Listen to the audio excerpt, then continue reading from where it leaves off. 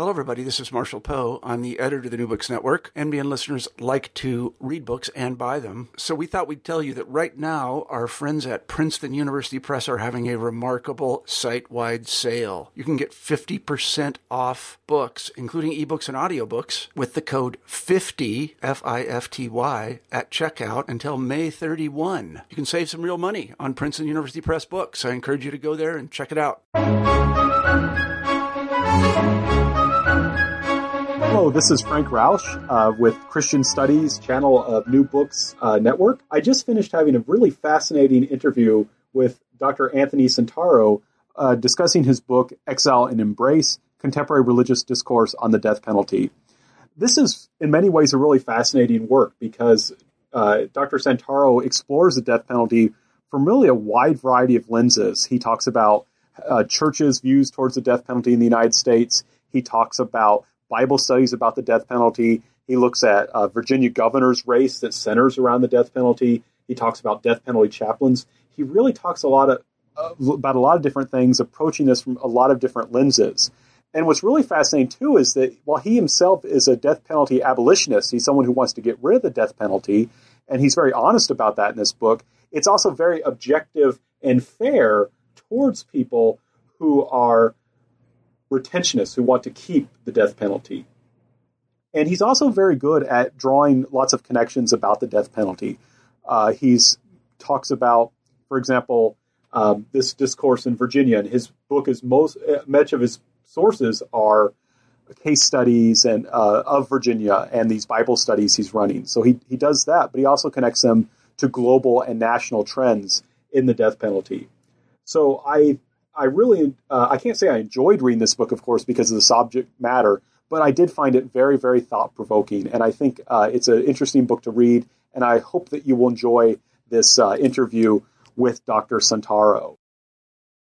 Hello, everyone, and welcome back to New Books in Christian Studies. I'm Dr. Franklin Rausch of Lander University, the host of the channel. Today, we'll be talking to Dr. Anthony Santaro about his new book, Exile and Embrace, Contemporary Religious Discourse on the Death Penalty. Anthony, welcome to the show. Thank you, Franklin. It's great to be here. Oh, we're very much happy to have you. So I'd like to just first start the interview by asking you to tell us a little bit about yourself. Well, I'm a native Virginian, which comes through in the book.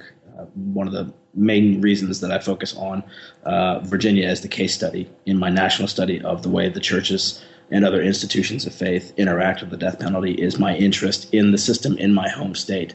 I did my undergraduate education at the University of Virginia, and then I was out of school for about 5 years before going back to graduate school.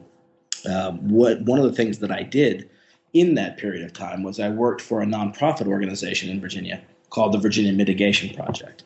What we did was we provided indigent defendants with a comprehensive mitigation defense at the sentencing phase of capital trials. And so this is some of the practical nuts and bolts experience that I had with the system that I brought with me when I came to Heidelberg, to the Heidelberg Center for American Studies, to do my MA and then my PhD. I had no real intention of getting back into the death penalty as a subject of research when I left. And in fact, I wrote my MA thesis on the religious elements, the prophetic figurings in the various confessions, the various publications of Nat Turner's Confessions, the original 1831 document with Thomas Gray's name on it, and then the 1960s novel by William Styron. That turned into my first article about 2 years after that. And then when I started the doctoral research, I started off somewhere else entirely. And through a series of discrete but probably related, if now forgotten steps, I wound up working my way back towards this issue. Where I had started was looking at particular contemporary mixtures of Christianity and religion more generally in the political system, in elections. And through that series of steps, I wound up coming back to the question that really animates the core of the book, which is what is the death penalty? Right. Well, and just if I could ask one more thing, how does in Virginia figure into this case study and into the death penalty in general in the United States? Virginia is a very typical state in a lot of ways. It's also somewhat atypical in a lot of ways, in ways that make it, I think, a very useful case study on this particular issue. Most of the glory, so to speak, goes to Texas and now Oklahoma, to have the nation's busiest death rows. Virginia, until it was overtaken by Oklahoma, had the second busiest death row since 1976. At the time that I wrote the book, more than just about 50% of executions since 1976 had taken place in Virginia and in Texas. The churches in Virginia have been active for decades on both sides of the issue. It's true as a matter, it's a historical fact that the death penalty has always been a part of the United States. The Jamestown colony was founded in 1607. In 1608, they had the first hanging. And so over the last 400 years, but for that 4-year period between 1972 and 1976, when the Supreme Court had temporarily stricken down the death penalty, you could track it by virtue of opposition to it. That is, you could track the status quo by looking at the challenges to that status quo. And the churches have always been a part of those challenges to the status quo in Virginia as elsewhere. They have also been active on the other side. The churches have also been active on the side that supports the death penalty.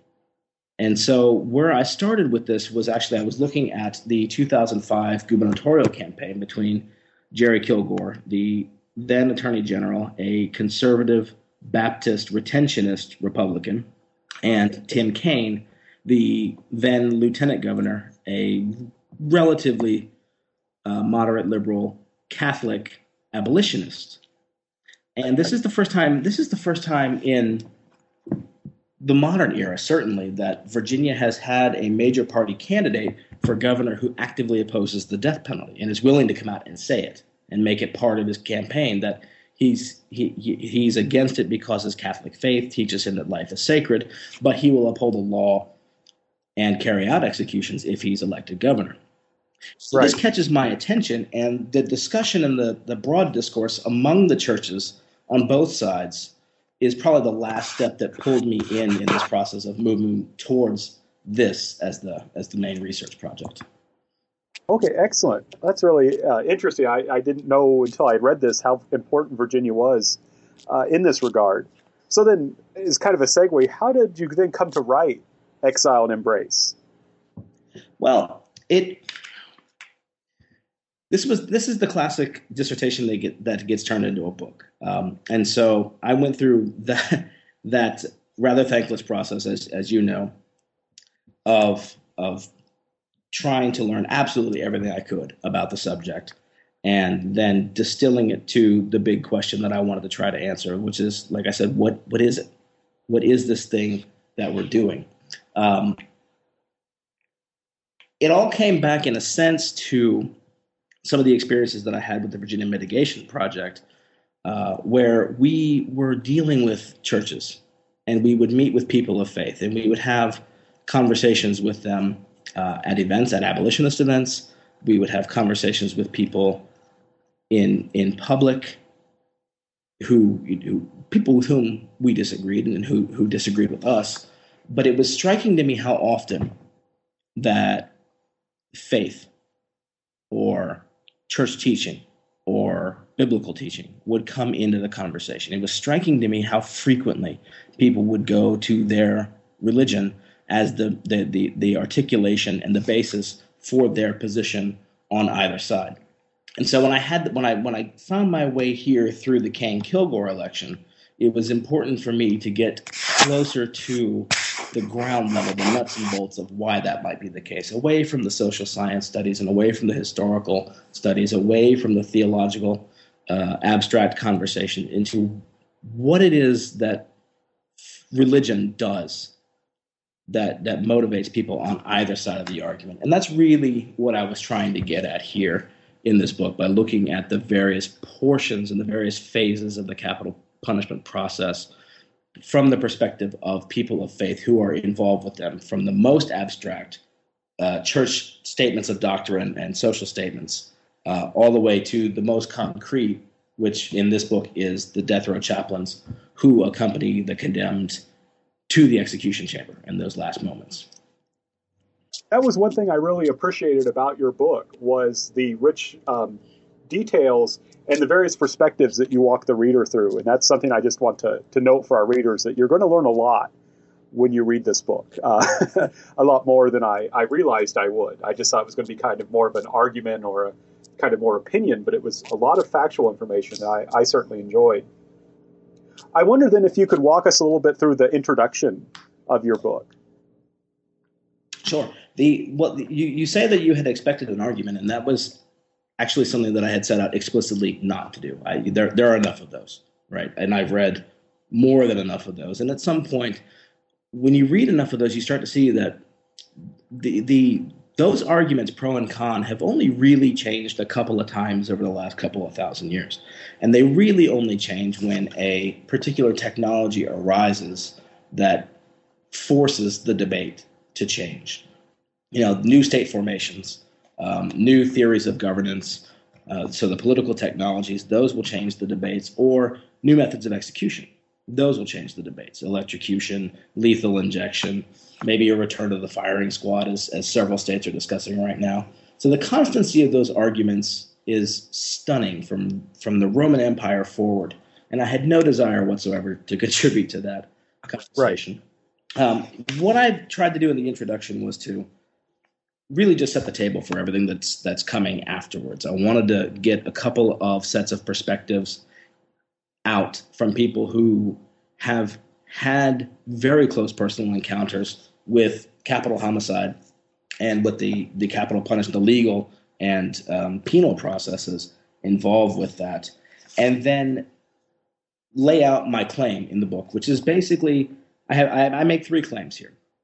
First, what I found out, somewhat to my surprise in doing this research, is that the death penalty has far less to do either with the offender or with their offense than it does with the society that is charged with responding to that offense. That is, it has less to do with them and more to do with us. It's somewhat counterintuitive, but I think that is absolutely the case.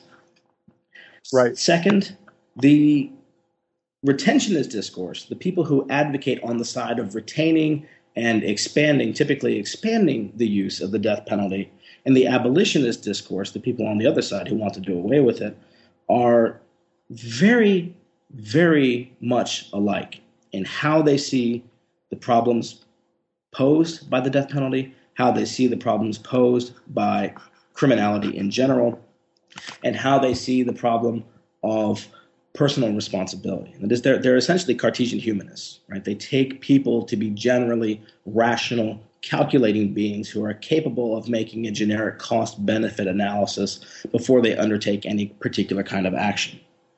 Right. Where they differ is that the retentionists tend to see things in terms of an event-based perspective, and abolitionists tend to see things in terms of a process-based perspective. So when we're talking about issues like the commission of the crime itself, how we should understand and contextualize and come to terms with that crime, how we should respond, the nature of punishment, the nature of forgiveness. These things in the retentionist discourse are almost categorically event-based. For the abolitionists, they're part of a continuum. They're part of a process. And so that's really the only divergence between those two sides. And the third thing that I found out is both the retentionists and the abolitionists deal with the idea of a scapegoat. They accept that sometimes we respond to certain crimes in a way that is designed to try to alleviate some of the problems, some of the social tensions caused by that crime. But where they also agree is that not only must the offender be guilty of the offense for which they're being punished, and both sides do agree on that, they also agree that the offender must be fully culpable for their actions. Otherwise, it's illegitimate to punish them. And so those are the three claims that I make in the book. What I wanted to do from there is answer the basic questions of the who, what, when, where, why, and how. The United States is virtually alone among its it is alone among its Western peer nations in its use of the death penalty. It is globally, the death penalty is employed in the Middle East, in parts of Africa, though a majority of African nations are now abolitionist, and in South and East Asia. In Europe, except for Belarus, throughout the Americas, with some small exceptions, typically in the Caribbean, the rest of the world is abolitionist, either by law or by practice. That is, they haven't executed someone within the last 5 or 10 years, although they retain the law on the books. So I wanted to put the U.S. into its global context and see the company it keeps in that sense. And the company it keeps is China, Iran, North Korea, Yemen, Egypt, Nigeria, Malaysia, Pakistan. Those are the kinds of countries that are our peers on this particular issue. The U.S. is also an outlier in another way, and that is predominantly Christian countries, with one exception, are abolitionist, and that exception is the United States. When you look, Karsten Enkar has a very good book on this issue that I used in here. When you look at the dominant religious tradition in a country, you can get a reasonable guess of where it stands on this particular issue. Majority Islamic countries utilize the death penalty. Majority Christian countries, with the exception of the U.S., do not. Buddhist countries are about 50-50. Hindu majority countries do use the death penalty. The only Jewish majority country is Israel, and they do not. They have not since Adolf Eichmann several decades ago. So that's another thing that I wanted to place the U.S. in its context in terms of its dominant faith tradition. I then wanted to look at very broadly a survey of capital punishment in the United States from the colonial era forward, and how the system has evolved away from the laws that were very theocratic in the early colonies, the 1611 Dales laws in the Virginia colony, the Massachusetts the various colonies in now Massachusetts and their theocratic laws, the New York colonies, Duke's laws of 1662 that had this very Old Testament, very biblically saturated language as to what shall be punished, by what means, and for what reason. The first, I mentioned a few minutes ago that you can track the death penalty historically by looking at opposition to it. The first real opposition to it comes from the Quakers in the late 17th century, but they never really have sufficient numbers to make it a meaningful issue, even in Philadelphia, where they're a relatively strong presence, at least not until the Revolution. And during the Revolutionary era and the Constitutional era, where the European continental Enlightenment is in full swing among the American intelligentsia, you start to see a little bit of a shift on this. Cesar Beccaриa's essay on crimes and punishment is translated and published in multiple forms, in multiple periodicals, in multiple serial editions, and it falls into the hands of people like Benjamin Franklin, Thomas Jefferson, Benjamin Rush, all of whom advocate for at least limitations on the death penalty from a combination of, in Rush's case, Christian teaching. Rush goes straight to the Bible to condemn capital punishment. In Franklin and Jefferson's case, more from an Enlightenment perspective.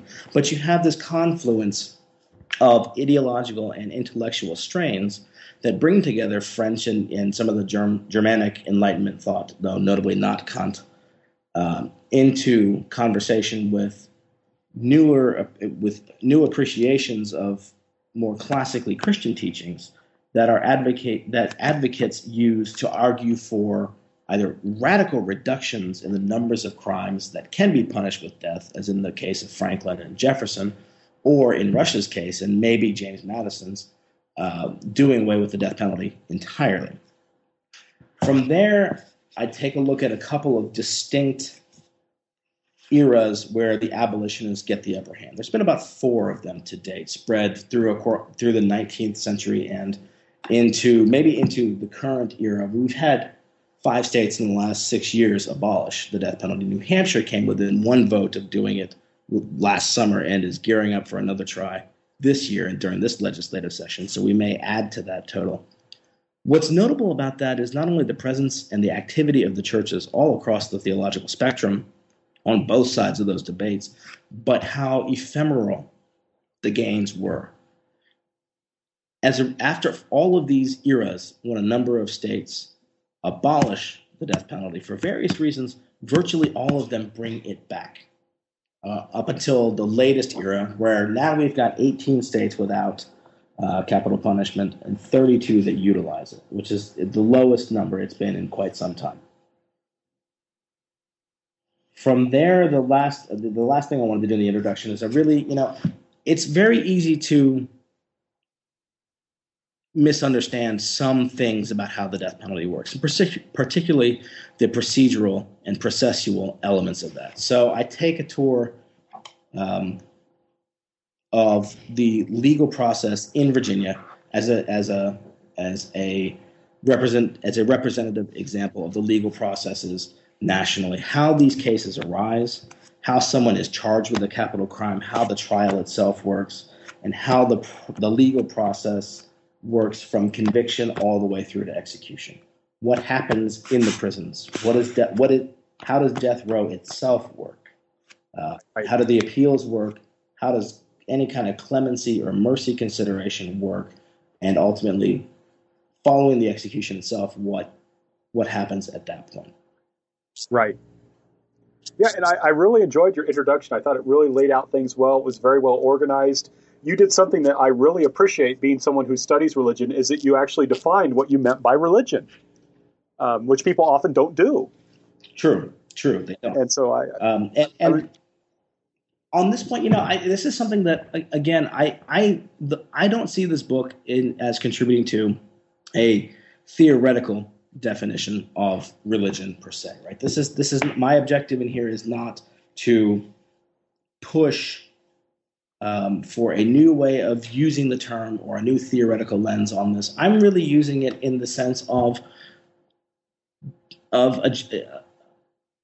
deriving from religious traditions. Right? They are, I really adapt Bruce Lincoln's definition, where I'm treating religion as minimally characterized by a transcendent discourse that informs practices designed to bring about either a proper human world or proper human subjects, which in turn gives rise to a community that identifies itself with regard to these discourses and practices, and institutions that are capable of maintaining and adapting these discourses and practices over time. And I think that this is a really useful definition of religion, not just academically, but also in the way we approach social movements and social action and social engagement that is explicitly religiously based. When we're looking at people and groups that are engaged in protest movements or reform movements or social and political campaigns, when they say that they're doing this for religious reasons, this definition that I adapt from Lincoln, I think, helps us get into and locate what they're doing within various traditions, within various historical contexts, and in the social context on the ground within which they're operating. Right. And I guess the first place then you then look to when you're examining this discourse, religious discourse, are the churches themselves. That's right. What I wanted to do, and I decided this about halfway through the research, I wanted to be able to do two things with the chapter structure. I wanted to be able to move from the least. Wait a minute, I'm tripping over my own words here. I wanted to move from the most abstract to the most concrete, right? And I see in the broad debates over the death penalty, the church's official statements, their doctrinal statements, their position statements, their social statements, which are not binding the way doctrinal statements are, but still informative for their institutions and their members, strike me as being relatively abstract. They are detached from specifics generally. They're not confined to specific cases. They are position statements categorically. They're also the least directly implicated, and that's the second way I wanted to try to structure the book, was getting from, in addition to from most abstract to least abstract to most concrete, I wanted to go from least implicated directly in the process to most implicated directly in the process. And the churches themselves, again, they are advising, they're speaking, they're taking positions, they're communicating with their member bodies and with their members what they think, what they believe that their members should also adhere to, but they're not directly engaged in the process themselves. That changes, though, when you move into the churches themselves, into the congregations and into the parishes and into the temples, where the parishioners, the congregants, the members are confronted with church teaching on the issue, which when I did a series of Bible studies in 2008 and 2009, there were two things that struck me about that when I was compiling all the data and running through the hundreds of hours of interviews that I compiled out of that. There were a substantial number of people who told me that they were uncomfortable with the fact that their churches institutionally were not being altogether communicative on this issue. Some of them resented my presence there. This is the peril that lies before any field researcher. Some people were mistrustful of what I wanted to do, and they just didn't appreciate what they saw as an intrusion on their process, and they're perfectly entitled to that. I have no problem with that at all. There were a larger number of people, though, who told me afterwards that they were grateful that they had a chance to engage with this issue from the perspective of their faith tradition, because typically they don't. Typically, the churches that they attended that were doing these things, this is not something that comes up particularly often. There's no moment in the liturgical calendar for this, and it's just frequently left unsaid. It was something that was striking that people in an Episcopal church would say, I knew more about Catholic teaching on this issue than I ever knew that the Episcopal Church did. I didn't know that the Episcopal Church had a position on this. I now do. I may or may not agree. Someone said they think that the church was wrong, but now they know. And now they can think about it in a different light. And that was one of the things that I found particularly valuable in this, was to see how frequently the churches are not communicating this, and how many of the parishioners and the congregants wish that they were, for better or worse. They may not agree with the church's position, but they want to know what it is, because they want to be able to frame their own experiences and their own thinking on the issue in light of what their church teaches, because that's important to them. And it's a missing piece in their process of thinking about these relatively substantial life and death issues if the church is not communicating it to them. The other thing that I found that was equally striking was that almost everyone, to the point that I could categorically say everyone who was involved in these discussions, whether they identified as strongly in favor of the death penalty or strongly opposed or somewhere in the middle, everyone had a point beyond which their notional support or their notional opposition broke down. Everybody had that hypothetical where we should kill them all and let God sort them out, except maybe in this case. Or on the other side, we should, vengeance is mine, saith the Lord, and we should not repay evil with evil, except when. So there's this. So everybody is in this very, very broad, but relatively discrete middle ground. There's nobody really at the edges on either side. And once that comes out clearly in the course of these conversations, and I think that the context helped, it made for a very, very profitable series of targeted discussions. And when I say that I think the context helped, I think that being in churches and having these conversations took some of the heat out of them in a way that maybe would not have been the case in other public settings. That having the sessions opening and closing with a prayer took some of the spice out of the conversation in a way that may not have been the case in other kinds of settings. It framed the reflection and it framed the conversation in such a way that people reacting and were engaging differently than I had ever seen. And I have seen these conversations in public in a number of different venues, in a number of different settings. These were different. And I, as someone who has worked as an abolitionist, and as someone who remains interested in the death penalty as a research topic, and particularly the links between religion and capital punishment, this was something that was eye-opening to me. This is these last two chapters you're talking about really, really fascinating, because I enjoyed how you brought that connection in, and I thought this is again another strength of your book is how you're able to look at things from a lot of different perspectives. I mean, there's this more kind of analytical view of how do churches talk about the death penalty, what are their statements, and then, hey, here's what's happening in the pews, and here's what's happening in these Bible studies. And I especially enjoyed some of the details you gave in the Bible studies about your interaction with the people.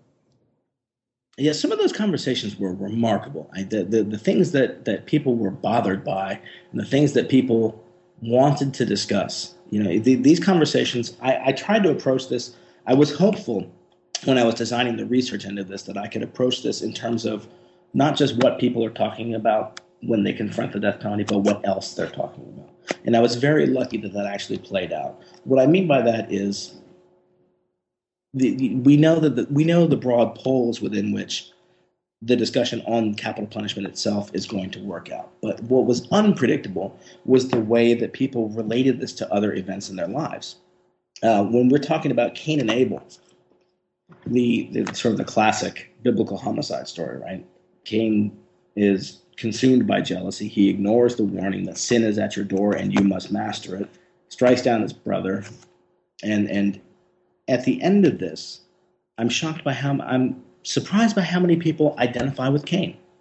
This has never been my experience in engaging with the story in other Bible study sessions and things. No, because look, one of the guys said quite emphatically, no, we all want recognition. We all want to be seen as good at what we're doing. We want to be seen as good at who we are. And when we don't get it, we can snap. We can do these kinds of things. When people look at the stoning of Stephen in the Acts and somebody says, who's the hero of this story? And there's this moment of silence where people are thinking about it, and two options come out. It's either Jesus, or alternatively, it's the first person to put down the rock and walk away. And so the question that comes out after that is, who would we want to be? Well, we would want to be the person that puts down the rock, but would we be? Right. And there's this moment of these engaged reflections, people bring it into. One woman told this remarkable story about her grandchildren. She said, well, my son's a minister, so they know all this language, but when they do something to each other, when they hurt each other, they don't, and then one of them apologizes. The response is not, it's okay. The response, and it may take a little while from them, but the response is, I forgive you. Right. And she said there's such a categorical difference in the way these two things are offered that it changes the way the siblings relate with each other. And I think that's part of what I'm trying to show here in the process versus the event-based perspectives. One of the deacons in one of the churches mentioned a few times in a couple of sessions that he's still mad at Cain, because Cain, as we read that narrative in Genesis, Cain does not repent. He's right. Pouty and petulant and childish, but he doesn't repent yet. Right? And this deacon says that the most important thing for him when he confronted that story again was the realization that there might actually be a yet there. Cain hasn't repented yet, but maybe he'll be brought around to that. Maybe this will color how we deal with criminals who commit horrible, evil actions. Maybe yet there's a chance that they can repent, they can try to make some sort of amends, they can come home to themselves, they can wake up in the pig pen and do the work of coming back home yet. On the other side, there are people who look at these stories and say, no. Tell them you want to repent, you've got a week. Get right with God or don't. But on Thursday afternoon at 4 p.m., we're sending you into eternity. Right. And then there are the questions that sort of interrogate where we don't necessarily think about what we know. And this is one of the things that I'm trying to get out in the book, too, is everybody, the death penalty is omnipresent in the U.S. But one of the questions that I wanted to ask, and I try to do so without sounding, without any kind of backhanded intent, have we really thought about what that means for us? Have we really thought about what it means to use death to witness to life, which is what we do as a people? You're in South Carolina. My home state is Virginia. Those two states are executing states. They utilize the death penalty. Our states, in our names, use death to witness to life. Well, what does that mean? And the example I'm thinking of here is one of the discussions. I want to say it opened with this, but this was just about the worst discussion opener I've ever encountered in terms of okay, how many people here think Moses should have been put to death for murdering that Egyptian? And silence in the room, right? If we were in the classroom, students would be frantically checking their smartphones under the desk and thinking that we don't see them. I mean, it's this kind of silence that nobody wants to engage with this question. Because the answer is, of course not, but then, he did kill the guy. He did bury him in the sand. He did look this way and that. He did flee when he discovered that this thing is known. Maybe this isn't all on the up and up, but it's that kind of dislocation of ourselves from the context that we know, dislocation and putting a new angle on things that we know so thoroughly that we don't even realize that we don't know them particularly well, and then trying to gain a perspective on them and reintegrate them into our experience, into our understandings, into what we do know, and into the evolution of our own thoughts and beliefs. This is what comes through really vividly in these Bible studies, and what I hope comes through in that chapter. I think it comes through very, very well. And one thing that strikes me also about your book is how important the title is. That sometimes a book title is very forgettable, but this one is Exile and Embrace. And in chapter 4, you really start to talk about why it's named that. Yeah. This is something that occurred to me at about the midpoint in the research, is that I was seeing, had a conversation with Marie Deans, who was my boss at the mitigation project, and this was half conversation, half interview. And I was describing what struck me as sort of a locative phenomenon in these discussions, and that is proponents of the death penalty supporters, discursively work very hard to bring the offender in, to make them appear as normal as possible in order to claim warrant to punish, even to the extent of taking life. Abolitionists tend to do the exact opposite thing. They try typically to push the offender as far away as possible, to give any indication that this person isn't like us, that they're not normal in that sense, that they are mentally ill, or that they're developmentally challenged, or that they had suffered horrible physical, emotional, sexual abuse, that they were drug addicts, that anything that differentiates the offender from the quote-unquote normal person. And what I'm seeing in this is that they're making these opposite moves to achieve their desired end. Right? The retentionists are embracing the offender, making them, more like us, in order to have warrant to then exile them. Whereas abolitionists are exiling the offender, metaphorically, that is, to pushing them away and making them non-normal, making them clearly different, in order to leave open the possibility of a later embrace, of a later reconciliation of whatever form.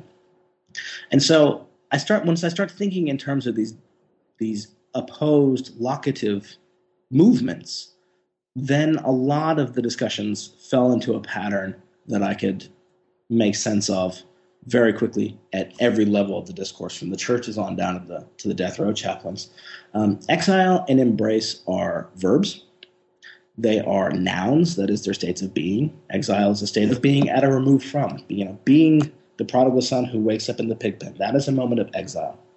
The return home to the father in that narrative is a moment of embrace, when the arms are opened. They are separating and binding, each of them, and in different ways to different ends. The separation comes from the distinction from the normal, and whatever point in the process the action of exiling the offender is taken. But that's the moment in which they are most bound to us most fully, because we're using ourselves as the definition of what is normal. Comparing them to us is an act that is both separating and binding. And both the exilic component and the embracing component of the two sides' arguments engage in the separating and binding at exactly the same time, which is where I come to the conclusion in the final chapter that this is not necessarily a sequential process. These are part and parcel of our reactions to these events, to these crimes. Right. And I found very interesting was when we were talking about the introduction, you mentioned this term scapegoat. And in this chapter, you really start to go in more detail about that. This was something that I had, another happy accident. I had been reading some scapegoat theory, particularly René Girard, before I went into the field research. But when I started doing interviews with death row chaplains and Catholic worker activists and other people that were intimately involved with the process, I was shocked at how many times people said, "Have you read this? You can't do something with the death penalty unless you've read this. You can't understand it unless you read this book called The Scapegoat." One chaplain said to me, "If you don't have a copy, I'll give you my copy." This was given to me by a friend of mine who worked on death row before I did. And he said, "If you're getting into this, you have to read this book." So one of the reasons I'm using The Scapegoat as prominently as I am is not just for the analytic purposes and the analytic value it has, but I'm also talking to those people who are involved with the process and who do see it in these kinds of terms. The idea of the scapegoat is basically 4 points. It is in response to a real social crisis, first. Second, real victims are selected. Third, to bear real violence. Fourth, in the hopes of resolving the social crisis, right? So in an era of rampant violent crime or rising violent crime or rising gun, whatever language it's put in, there's not much room for reasonable disagreement that there is a problem with violent crime in the United States. All right, so there's the social crisis. In response to that crisis, real individuals, offenders, are subject to real acts of violence, in this case, execution, in the hopes of resolving the crisis, whether by deterrence, whether by expiation, or via some other mechanism. This is the idea of the scapegoat, which almost perfectly explains the American death penalty. When you add in that fifth criterion of legal guilt plus adequate culpability, that's where I think you get the whole theoretical explanation in one framework. Right. Yeah, and I really got a lot out of that. I found this really fascinating, this kind of idea that, this theory works, but we need a bit more. And also I was really struck at how, I think it's that chapter you begin with the death row chaplain saying, "You have to read this." Yeah. That was, and when I heard that for the second and third time, I thought, all right, I was really onto something when I found this, and this really has to be a part of it. Because one of the things I want to do with this is I want this to be a meaningful book, not just to my peers in the academy. I want people that are engaged with this process on either side to be able to look at this and see reflected in here what they know from their experiences. And I want to provide a way for them to see things anew, or to give voice to things that they have known and felt but maybe have not been able to express themselves, or to provide a platform for people who are interested in the issue and troubled on one side or the other to be able to look at it, have it make a different kind of intuitive sense, a kind of emotional and analytical and intellectual intuitive sense that will then give them a little bit more of a basis from which to come to their own conclusions on the subject. I think that's one of the successes of this book is it's written from the abolitionist perspective, but is extraordinarily fair towards the retentionist perspective. I am very glad to hear that, because that was absolutely an objective of mine. I make no secret of the fact. In fact, I declare it very early in the introduction of the preface or somewhere thereabouts. I am an abolitionist. I think this is a social evil. I think that we'd be much better off without it. I think that when we do the hard work of reflecting on the problem of violence and the deceptive ease of the solution that we've devised for ourselves, we'll see that we get nothing out of it, and all it does is harm us. But I had no intention, just as I had no intention of writing another just pro-con argument survey, I had absolutely no intention of writing an abolitionist tract. I may at some point, but this is not it. This was a book where I wanted to represent as fairly as I possibly could the arguments on both sides and to take them seriously. And that's why one of the things that I try to do is I adopt a second person pronoun throughout. That is, we are doing this. We are doing this. We say this. We believe this. That was my way of trying to signal sincere engagement with each side without necessarily signaling acceptance of either side. Right. And I was particularly because, it's always difficult to be objective about religion, and also very very difficult to be objective about politics. And in chapter 5, you're doing both. Chapter 5 was a lot of fun. I mentioned that I started with the Kaine-Kilgore election. This whole project started there. And chapter 5 is where I get to see that through. When I was watching that election unfold, I started to see people just having these remarkable conversations in the blogosphere. And when I say remarkable, I mean that in a very positive sense. They were having very involved, very detailed, very civil. I need to mention that again because this is the internet after all. They're having very civil, very informed discussions about the death penalty from a biblical perspective, from the perspective of their respective political beliefs. And these discussions go on and on and on, and they were fantastic material. Excuse me. What had happened was on Rosh Hashanah 2005, which is surely an accident of timing because I can't imagine it was deliberate, a TV ad called Stanley aired in Virginia. Stanley is Stanley Rosenbluth, whose son and daughter-in-law had been murdered several years previously. A couple of days before the ad aired, Tim Kaine, the Democratic lieutenant governor and candidate for governor at that point, had given an interview where if you read it the right way, with the right amount of spin, you could read it to say that he doesn't think that Adolf Hitler deserved to be executed. Leaving aside the fact that the jurisdictional question would be very difficult to overcome, the question of anachronism, this is the basis for the ad. This is someone who doesn't believe that even Adolf Hitler deserves the death penalty. I don't think he's being honest with his views. He says that he'll obey the law, but he's also promoting the fact that his faith says that this is wrong. We can't trust him. The response to this is electric. Nobody thinks this is a good ad. Nobody thinks this is a good ad. People noticed the timing, which did not work in its favor.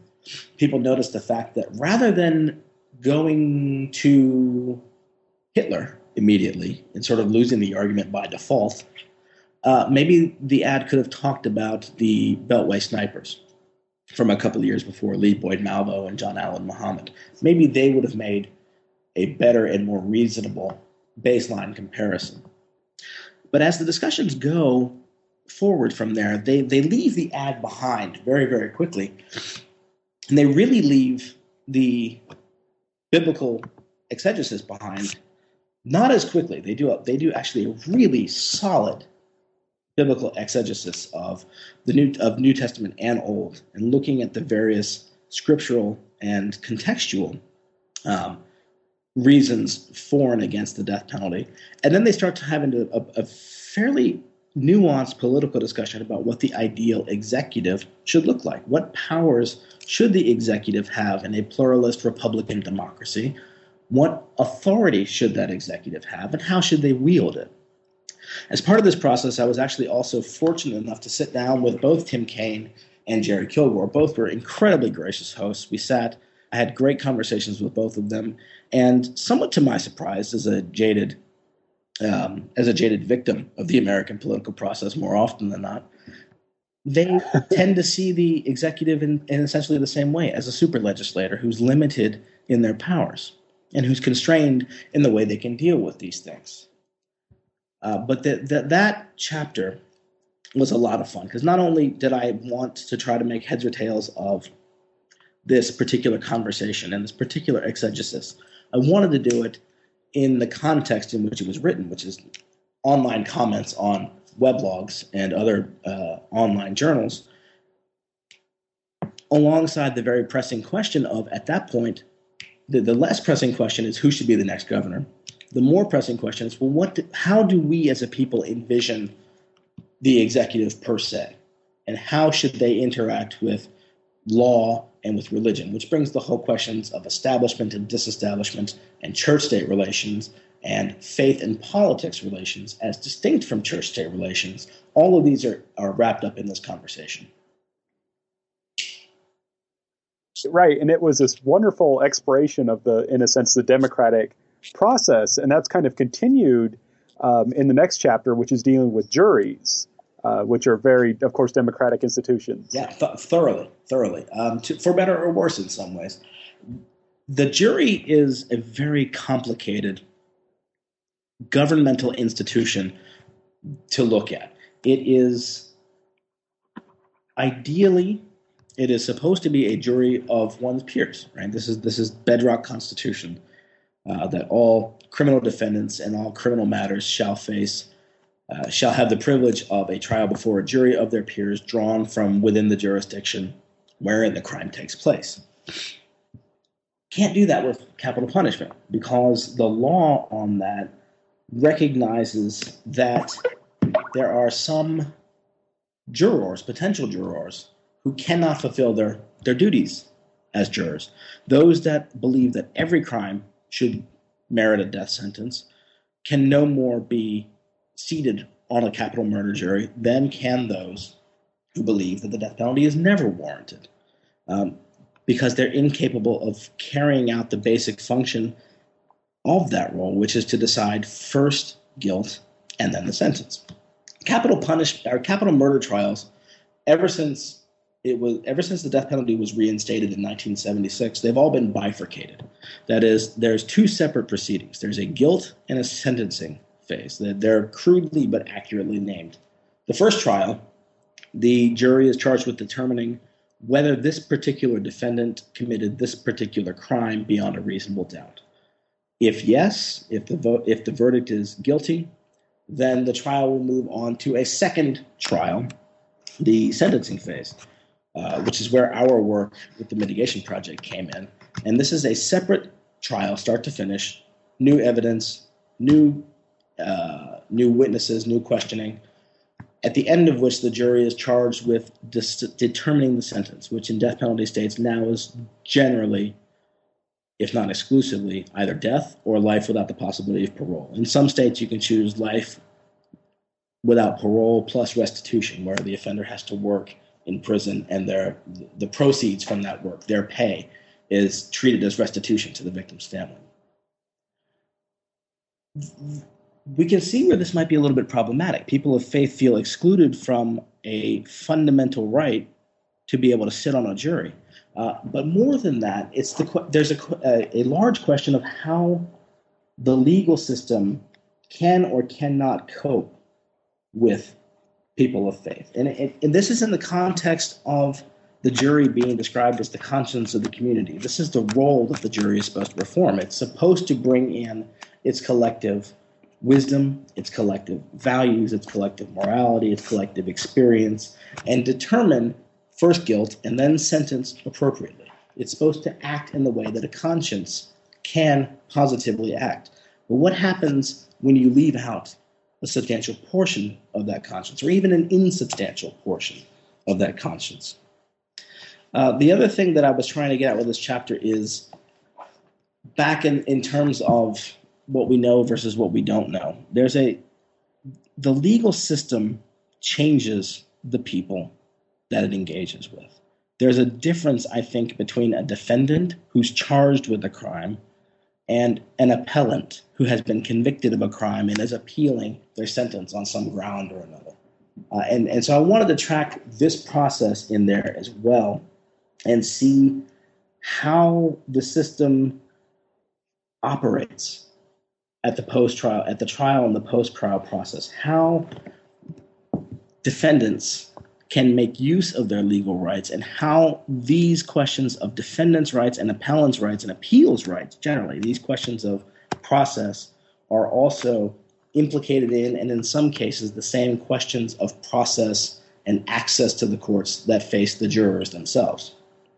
And is there a way forward that would allow more people of faith to participate in their fundamental right to sit on a jury without sacrificing the integrity of the process. Because whatever I happen to think about capital punishment, it is democratically legitimate in the jurisdictions where it is utilized. That is, the people could vote it out of existence tomorrow if they wanted to do so. They have chosen not to do so. Okay.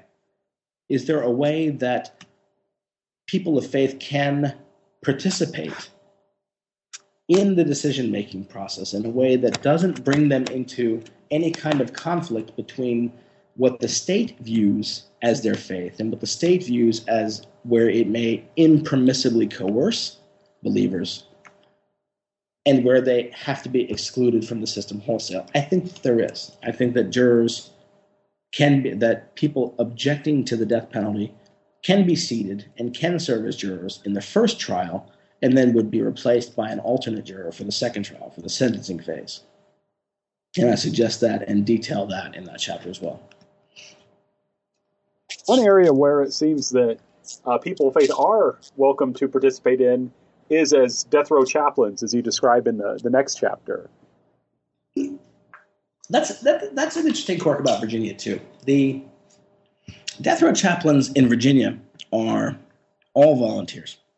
The Virginia statement in the state's constitution calling for the separation of church and state is a little bit more strongly worded than is the First Amendment, and it's always been read to prohibit chaplains in the prisons.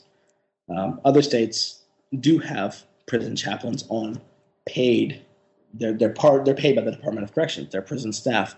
I think that gives Virginia a little bit of a different dynamic because this shows the way that the churches can get involved on both sides. And you have chaplains from both sides in the prisons at the same time. You have most of the guys that I talked to, in fact, all of the guys that I talked to were abolitionists, whether by faith background or in terms of their experience.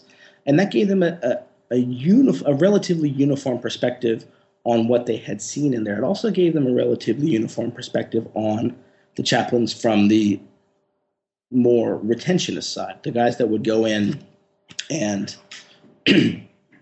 try to compel or try to convince prisoners to have a come to Jesus moment on the spot. These guys said, this is not how we see these things. And this comes back to, again, the event versus process. The guys that would go in from, as one of the chaplains told me, from the, shall we say, more fundamentalist persuasions, are seeking to have this come to Jesus moment on the spot. They want it right then. They want it to be an event. They want it to be a thing that happens right now, starts, finishes, done. The chaplains that I talked to said, this doesn't work this way. God works in his own ways on his own time scale. So what we do is we go in there and we say, how you doing? Have a conversation with the guy. They don't want to talk? Okay, somebody else will. None of them, and this was something that struck me as very important, none of them felt called to do this work. None of them decided at any point that this is what they were going to do. There were sets of circumstances that brought them all into the prison and brought them all onto death row. None of them wanted it, but not one of them regrets having done it because it made them better, they think, in their quote-unquote Sunday job. It made them better ministers to their congregation or to their parish outside of the prison. They think that it gave them a better perspective on some of these issues of life and death and political power and equality and inequality and access to resources and all the various social problems that set up and then define so much of our life. And they said, there's something you can't really appreciate until you're there, but gallows humor goes a long way when you're in a place like that. And they had some very, very funny stories to tell. The kinds of things where you hear it and you feel kind of guilty laughing about it because you know the context. But the moments on death row, they said forging the relationships with these guys was some of the most important work they'd ever done. And some of the things that they saw and some of the things that they did and some of the things that they took away from them will define them for the rest of their lives. Because in part, they are also searching for answers. They are looking for an answer to the question of whether they were comforting the afflicted without adequately afflicting the comfortable, whether they were sinfully participating in a process, or whether they were doing the work that they should be doing. That is, were they ministering to these guys and making it easier for the state to kill them, or were they helping them in their hour of need? And they cannot answer that question. One of them was talking about a letter that he got from an inmate. He said, how do you respond to this letter? Two brothers, both in prison, one of them on death row. He's vowed to fight all the way to the execution chamber. And so the prison officials approach his brother and say, talk him down. Talk him into going quietly. It'll be easier on all of us. It'll be easier on him. It'll be easier on you. Help us out with this. How do you respond to that as the brother? How do you respond to that as the chaplain getting that letter? Right? And that for them was a metaphor of the work that they do generally. Are they providing comfort to the afflicted without afflicting the comfortable? Are they witnessing the way that they thought that they should? And they just don't have an answer for that. It's a very difficult issue to try and struggle with. And you've taken us over a lot of ground and raised up a lot of interesting questions. Can you tell us a little bit about how you pull it all together in your conclusion? The conclusion actually was the book starts and finishes in a real way on June 25th, 2008 at a series of protests. There was a protest in Richmond outside the governor's office during rush hour traffic that I used to frame the introduction. And the conclusion, we have made it to the field outside of the prison in, in Jarrett, Virginia, which if you want to know where that is, go to the dead middle of nowhere, hang a left and keep going for a while. You'll eventually, it is really nowhere.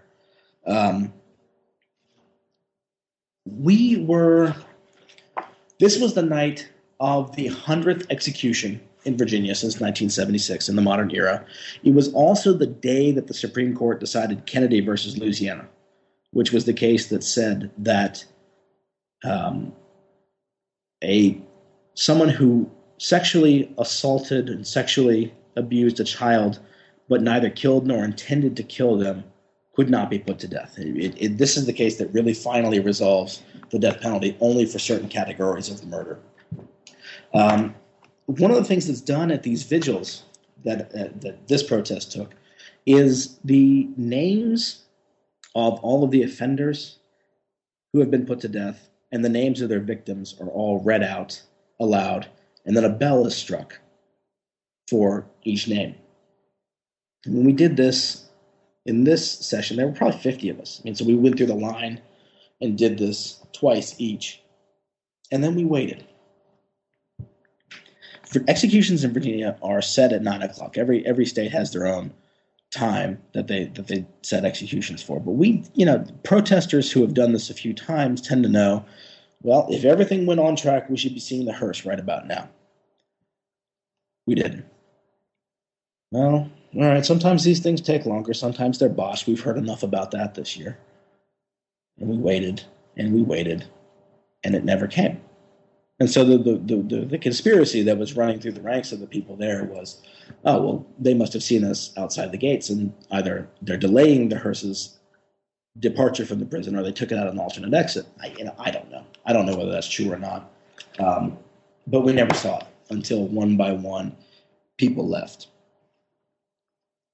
I got home, that night and flipped on the news, and there's a clergyman, one from each side, pontificating about the rightness of the death penalty from the perspective of their faith tradition. It either is biblically just or is not. And that really, to me, encapsulates the entirety of the thing. The relative anonymity of the protest, the sort of generic pro and con talking points on the news after this matter-of-fact antiseptic process, this antiseptic procedure itself, where someone is anesthetized to death. If it goes well, it's reasonably. It seems to be reasonably painless, and that's exactly what it's designed to do. It's designed to seem painless, to spare everyone, any discomfort. But this sort of antiseptic, hands-off, anonymous way of looking at this vital question of life and death is really what I'm trying to get at here. What does this really mean when we use death to witness to life? And have we really thought about what that means about and for us? And if we haven't, maybe we should. Right, excellent. Yeah, it really wraps up, or I guess maybe I should say wraps up, but provides us a nice foundation for continuous discourse on the subject. So we've taken a lot of your time, and I want to thank you for that. But I'd also like to ask you the traditional New Books Network question. What are you working on now? I'm working on a couple of things right now. I have a proposal out for a textbook on the Muhammad Ali draft dodging case, which brings together my interests in religion and law and sport in a new way. That would be, if it's picked up, this would be for undergraduate classroom use in explaining Ali's importance in his era from a new perspective, from the perspective of this case where he did achieve exempt status from the Vietnam draft. I'm also at work on a monograph on West Virginia versus Barnett, the seminal flag salute case from the 1940s that shaped so much of free exercise and free speech doctrine in its wake. I'm looking at it in its historical context and in terms of the effect that it has had on law and cultural norms going forward. Well, excellent. Those both sound like really fascinating projects, and I want to thank you again for giving us your precious time today. Oh, you're very welcome. Thanks for having me on. Right, you have a good evening. You too. Thank you. This has been the Christian Studies channel of the New Books Network. I'm your host, Dr. Franklin Rausch of Lander University. Thank you for listening, and I hope you'll be able to listen again soon.